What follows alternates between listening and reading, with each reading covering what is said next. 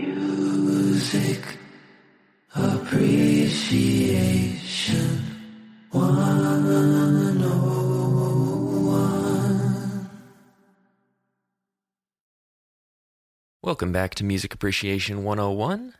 I'm Scuba Dubert, and today I want to talk about breaking down excuses to create.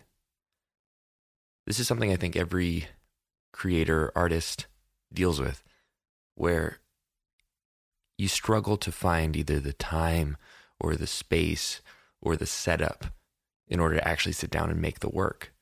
And I get that. I mean, I feel that all the time too. The biggest thing that you can do is to just make do with whatever you have. So if you only had 15 minutes in a day, you only have your laptop or you only have your phone, you don't have any instruments around you, don't let any of those things be an excuse. The majority of my music, I literally make on TV trays. I understand, I do have some pretty cool gear. I got an Apollo Twin, a laptop, and then some instruments that I plug into it. But that's the majority of what I do. I record on an SM7B that I got used.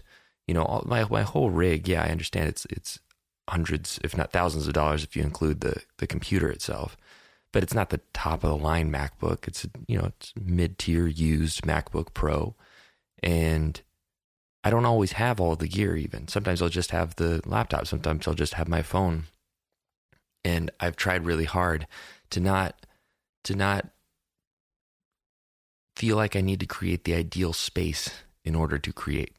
Again, I'm literally propped up on TV trays right now. That's how I made the majority of my koan record, is just wherever there is space. I live in a 1-bedroom.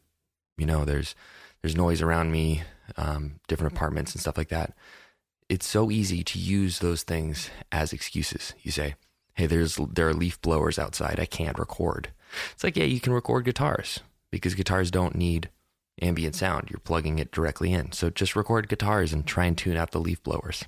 It's that kind of thing that I just want to extend to other creators out there to try and break down that mentality, because it's a daily struggle. I deal with it too. But I think that's one of the biggest things that holds people back from being prolific and from exploring more. I firmly believe that every single moment has a different creative energy and output. And I don't just mean that metaphysically. I mean that just where you're at mentally, what you've eaten that day, what you did yesterday, how much you slept. All of those little things factor into a different creative you. And by allowing yourself to have little barriers to access creativity, that means that you can tap into more of those moments. So even if you're hungover and you feel like, I don't feel like writing because I'm hungover, it's like, you know what, that's perfect, because that's going to be a different time than you usually write, hopefully. But pull whatever you have from that space out. Even if you feel exhausted, that's going to give you a different creative output. And I'm not saying that you have to try and write a hit song in that moment. It's just making the habit of turning creativity into daily effort, and not just daily, many times throughout the day. Seeing what you can make given the different headspaces that you inhabit, and given the different environments that you inhabit, the different abilities for you to reach and grab different instruments. The best times that you're going to create usually are going to be when you have all of your tools. Makes perfect sense. But I also think that there's think about a carpenter or something like that. Yeah, the carpenter is going to do their best work when they have all of the tools in their wood shop, all of the best wood, everything that they possibly need to make the best thing. But carpenters sometimes can make really cool stuff if they're whittling and just playing with, a stick and carving something into it. I think that it engages a different part of your creativity. So yeah, while you can't make a beautiful desk or dresser given very limited tools, you can still make something beautiful, and you guaranteed would make something different than you would if you had all of your tools. So don't let that hold you back, and also treat those as exercises. And then you never know what you're going to come up with. Maybe say for example, a carpenter that works on miniatures when they don't have their full table saw and stuff. Maybe they come up with a really unique design idea from the miniature that then they can, fully indulge when they have everything that they need to create. I think that there's value in that demoing process. And sometimes the demos are cooler than the final product, and then you release those, like my song, A Little Hug. You know, that's just me on a rock in the middle of June Lake playing on a ukulele. That's it. And a bunch of artists do this, where it's the demo that ends up getting released. In my head, I thought, oh yeah, like I'll lay down this idea, and then when I have my tools, I'll actually make it into a song where I'll record the ukulele in a nice environment, maybe add a little reverb, all this kind of stuff. And there won't be, screaming children around me, but in the end, it didn't have the same vibe, so I released the demo. And it's kind of cool having the sound of families playing and enjoying each other at the very end of that song, because it kind of sums up what I was trying to angle towards in writing it. So the environment influences creativity, your headspace influences creativity, the tools that you have influence creativity. So turn that into a strength rather than a weakness. Let it be something that opens you up rather than holds you back. And by doing that, you're going to be more prolific, and you're going to surprise yourself because you're going to put yourself into uncomfortable situations. And sometimes the best things come out of uncomfortable situations. You have say that you have way too much on your plate. It's impossible to write a song today. Maybe try and capture a little melody as you're walking from place to place as you're whistling. And maybe, I don't know, you might surprise yourself because you're not going to be thinking in the same way as you normally would sit down and say, okay, it's writing time. You're finding creativity in the gaps of life.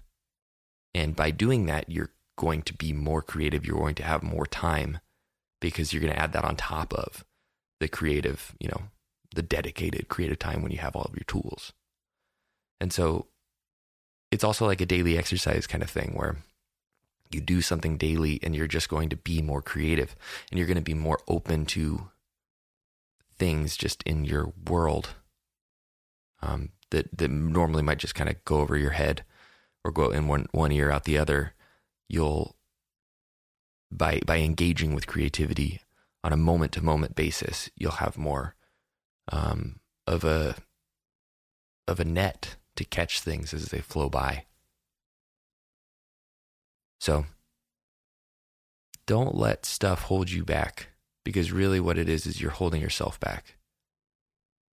And see if you can have some sort of ritual that pulls you in to a creative headspace quickly. Like even something as simple as the little sound of my Apollo Twin when I turn it on. It's just a little switch, and then it goes through this kind of warm-up sounds, like little clicks. That has become this weird portal into, I click that and I know, oh, here it comes, music time or podcast time. And I've got planes flying overhead. This is not an ideal podcast environment. Again, on a TV tray, looking at a window. There's literally glass right in front of me. But yeah, it's not 100% what I want it to be, but it's a whole lot better than just not doing a podcast. At least I think so. And hopefully you think so. And with that, this short one, I just wanted to give you something that's been on my mind for a while. About turning creativity into a daily practice, finding the gaps, and using that constant engagement with your medium to turn you into something prolific. And this is something that I want to save for myself, because this is something that I have been working on for years and I want to double down on. Because as life gets busier, as responsibilities grow, the impulse to have excuses and the impulse to stop creating is a forever insidious and permanent thing in the minds of artists. And the best way to push back against it is by flipping that little switch as often as possible, diving into that world. Tools or not, positive environment or not, positive headspace or not. The act of doing is the thing. If you want to hit me up, ScubertDubert.pizza. You can find all my links. You can find my music. That song that I referenced, A Little Hug, is off of my EP, Little Hug. You can find that on Spotify too. And I hope you like it. Anyway, that's all I got for you. talk to you guys next week. Adios.